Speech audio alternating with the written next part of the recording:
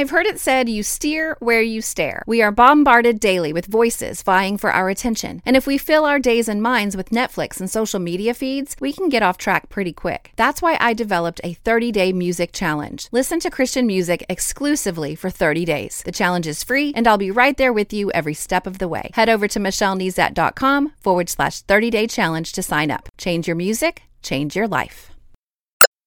You're listening to More Than a Song. Welcome to a special edition of Friday with Friends.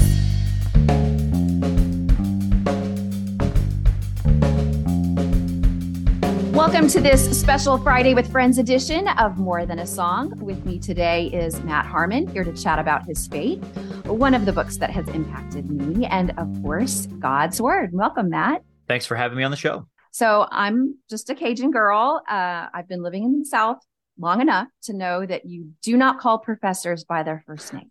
So in your day job, you go by Dr. Harmon, professor of New Testament studies at Grace Theological Seminary.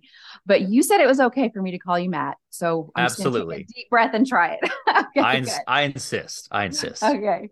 Well, we are going to get into specifically why I invited you on this special edition of More Than a Song in a minute. But despite your career and qualifications, you are a follower of Christ. So Matt, why do you read the Bible? Well, the primary reason that I read the Bible is it's God's very words for us. And I need that. I have to start every day with God's word, because that is what feeds my soul. It allows me to know who God is and to faithfully walk with him. And it's the very, Jesus calls himself the bread of life. And the only direct way that we can interact with God is through his word like that. And so when I open my Bible every morning, that's my heart is, Lord, please feed me true spiritual food that will sustain me throughout my day. And as you do that, what brings you the most joy as you interact with God's word? Yeah, I think the primary thing the most consistent thing that brings me joy is seeing in a fresh light God's character, seeing the beauty of Christ, and just the depth of what God has done for me through his son, Jesus.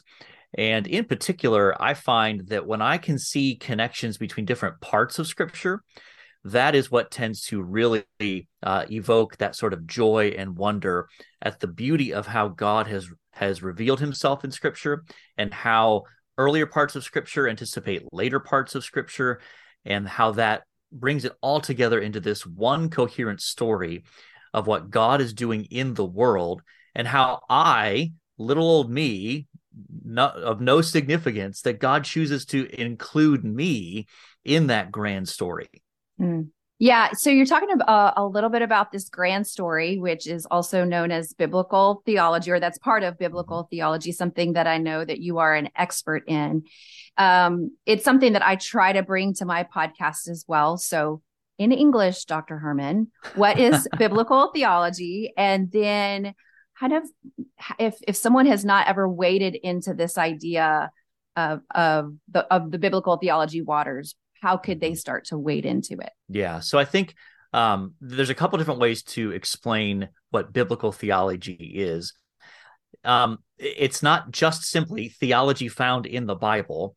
As there's academic study of Scripture, there's sort of different approaches to studying theology. And so biblical theology is primarily oriented towards tracing the storyline of the Bible that runs from Genesis through Revelation, and how it all culminates in the person of Jesus and what he's done for his people, and ultimately consummates in a new creation where we as his people live with him in sinless perfection and glorified resurrected bodies. And so that's the big picture. And then within that, biblical theology also pays careful attention to how that story develops, how God progressively reveals himself as Scripture unfolds, as well as tracing key themes throughout Scripture that contribute to our understanding of that larger story, so that we have the holistic picture of what God is doing. And when it comes to kind of getting started, I think one of the places to begin is making sure you have a good grasp of that big picture story that runs from Genesis through Revelation. Mhm. And one simple place to begin is actually in my book, Asking the Right Questions. I have a short chapter that tries to give an overview of the biblical meta narrative, the biblical story from Genesis to Revelation, to capture the big picture story of what God is doing in the world. One other resource that I think is really helpful is a book by James Hamilton entitled What is Biblical Theology? And he does a good job of making it very accessible, entry level. It might even be 110, 120 pages. So very Okay. oriented towards anybody who wants to better understand their Bible. Yeah, I love the idea of the grand story of scripture, of meta narrative. I've been a Christian my whole life, but honestly, probably within the last 7 to 10 years have I been introduced to this idea, that it's kind of Mhm. all connected. It's one big story. And so it's been extremely thrilling for me. And so I do try to hint at it, I think, a little bit on the podcast. I talk about it a Mhm. little bit. So, where do you see people taking wrong turns when considering when trying to follow those themes or trying to understand the meta narrative? Sure. I think one of the primary mistakes that people can make when reading the Bible is not appreciating or understanding the development of God's unfolding story. And so, for us as Christians in particular, as we look back at the Old Testament, one of the mistakes we can make is not realizing that we are under the new covenant and not under that old covenant. So when we read passages of scripture that deal with specific laws and regulations, we might feel like, oh no, am I disobeying God because I'm not offering this sacrifice or doing this specific thing? And that fails to take into account that we are under the new covenant that Christ has inaugurated through his death and his resurrection. And so paying careful attention to kind of where you're at in the Mm, biblical storyline is really important for reading your Bible. I like to tell my students, you have to look both ways when crossing the biblical street. So you mm. look behind to see what's already happened in the biblical meta narrative to get your orientation, but you also have to look ahead to see where the story is going so you rightly situate yourself there. hmm It's very exciting. I hope that my listeners will start to begin to explore some of the resources that we're talking about, because it really does kind of open up scripture in Mm-hmm. ways that previously, I think a lot of things are ignored because they're, Sure. I've heard, unfortunately, I heard one time somebody say, well, my youth pastor taught me not to read the Old Testament because it's old. And I Yeah. mean, there's just, and I Yeah. think probably because as they read that, they didn't understand the Mm-hmm. progressive nature of God's story. And so then they Yeah. discarded it because it wasn't. Yeah, and I think one easy resource that people can use is simply looking at cross references. Most Yeah. Bibles that we have cross references. And so when you look at that, you're reading a passage in the New Testament. If you look at the cross references, often you'll see a reference back to the Old Testament. Taking the time just to make that trip back to the Old Testament passage and reading around that area can really help you start to put your Bible together and see those themes that run all throughout Scripture. Yeah, I love that. So, what compelled you to kind of make this journey to where you are today? What brought you to this point in your walk with God? Yeah, so I grew up in a home where my parents believed it was important to get me to church. I think probably just to sort of get those good Christian morals into me. But thankfully, the Lord used that to bring me to know Him at the age of 13, and had a sense early on that God might be leading me to ministry, but wasn't really sure. One thing that I was grateful that God gave me right from the start was an absolute hunger for His Word. I was voracious in reading the Bible, and even though there were lots of parts I didn't understand, I still had this appetite and hunger for reading it. And so Mm-hmm. I went off to college and initially was a sports broadcasting major, believe it or not. Okay. All right. And through my involvement with Crew or Campus Crusade at the time, God redirected my steps into ministry. Um, and ended up going on staff with them for several years before going to seminary and then on to my PhD work. And then when I completed my PhD at Wheaton College, began teaching here at Grace in 2006, working with both undergraduate and seminary students, preparing them for various forms of ministry. And along the way, God's given me a lot of different opportunities to write and use those gifts to be able to be a blessing beyond my local church, beyond my local campus here, and have the opportunity to help people understand God's word better so they can walk with him more faithfully. Yeah. And really, that's what has brought us here today, because I read your book, Asking the Right Questions, a practical guide to understanding and applying the Bible. So tell me a little bit about the story behind the writing of that book. So this book really has its origins in a set of questions that I developed probably maybe 15 years ago by now. One of the things I was discovering as I was teaching the Bible in the local church and on a college campus and in seminary classes was that there was this genuine hunger that believers had to read the Bible, but what I would refer to as this sort of low-grade guilt, because people didn't know necessarily what to be looking for. What should they be focusing on? Or they'd read some chapters and they'd get confused or discouraged. And so over time, I just began to develop a set of basic questions of what should you be focusing on when you read the Bible? And that was really the sort of the origin story behind asking the right questions. It started off as a one-page handout of the 8 questions that ended up being the sort of the framework of the book. And as I began to use them, people seemed to be benefiting from it. And so I reached out to a friend at Crossway, and they said, we would love to publish that. That's so great. So actually, I share Bible interaction tool exercises. I call them bites on my podcast because these are the exercises that I use to interact with God's word on a regular basis.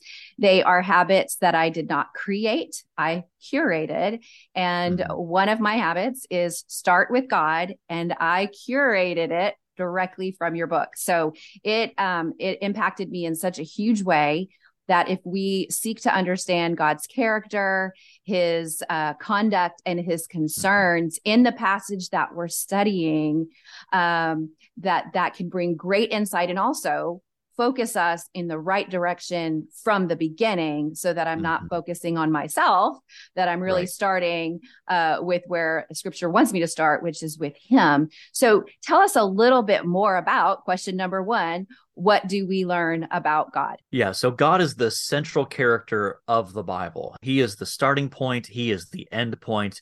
And so I want to make sure that when I'm reading the Bible, I am beginning with who is God? What is he like?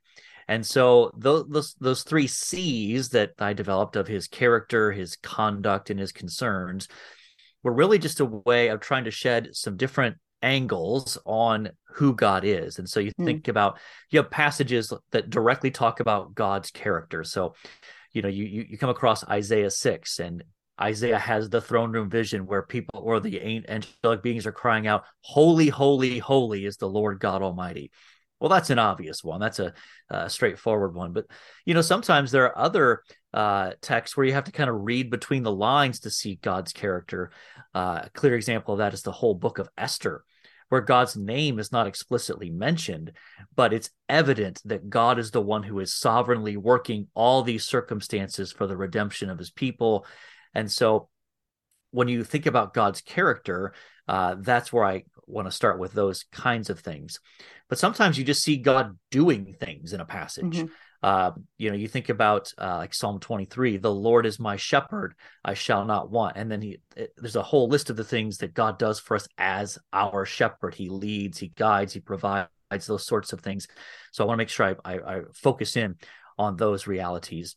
And then when it comes to concerns, oftentimes a text will tell you what matters to God. Who is he concerned about? And so when you think about the number of passages in the Old Testament where God expresses his concern for the marginalized, or expresses his concern about acting with justice and righteousness.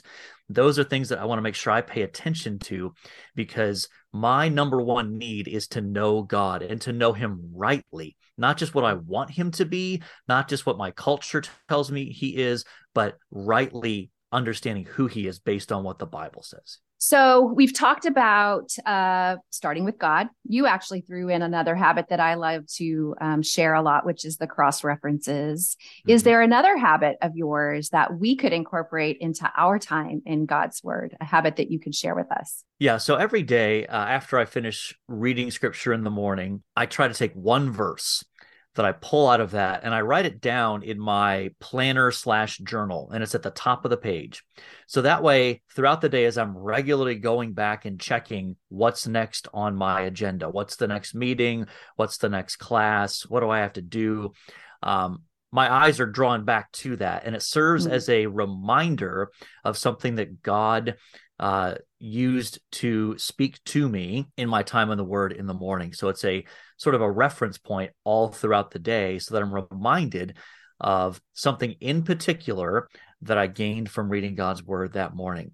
So that's a practice that I used. I imagine there are probably digital ways of doing that as well. But that's something that I have found incredibly helpful. It's almost like playing the note on a piano and then pushing that pedal down so that it continues to reverberate throughout the day. Absolutely. Interesting. Because my daughter and I read this morning. I'm wondering which verse out of Hebrews I would put at the top of my planner. I'm going to have to go pull that out. Just as we wrap up, my listeners love Christian music. And so I wanted to ask, is there a song that is especially meaningful to you right now? Yeah, I think recently I have been very much drawn to an album by Matt Boswell and Matt Papa entitled Almost Home. And they actually have two different versions of that same song on that album, a more acoustic and a more produced version. But that's one of those songs that just reminds me that this world is not my home.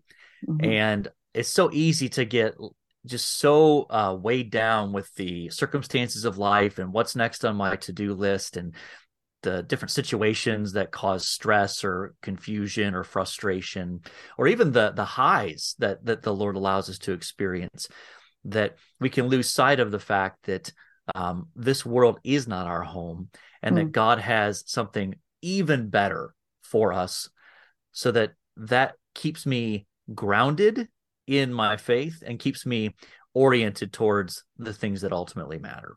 Mm-hmm.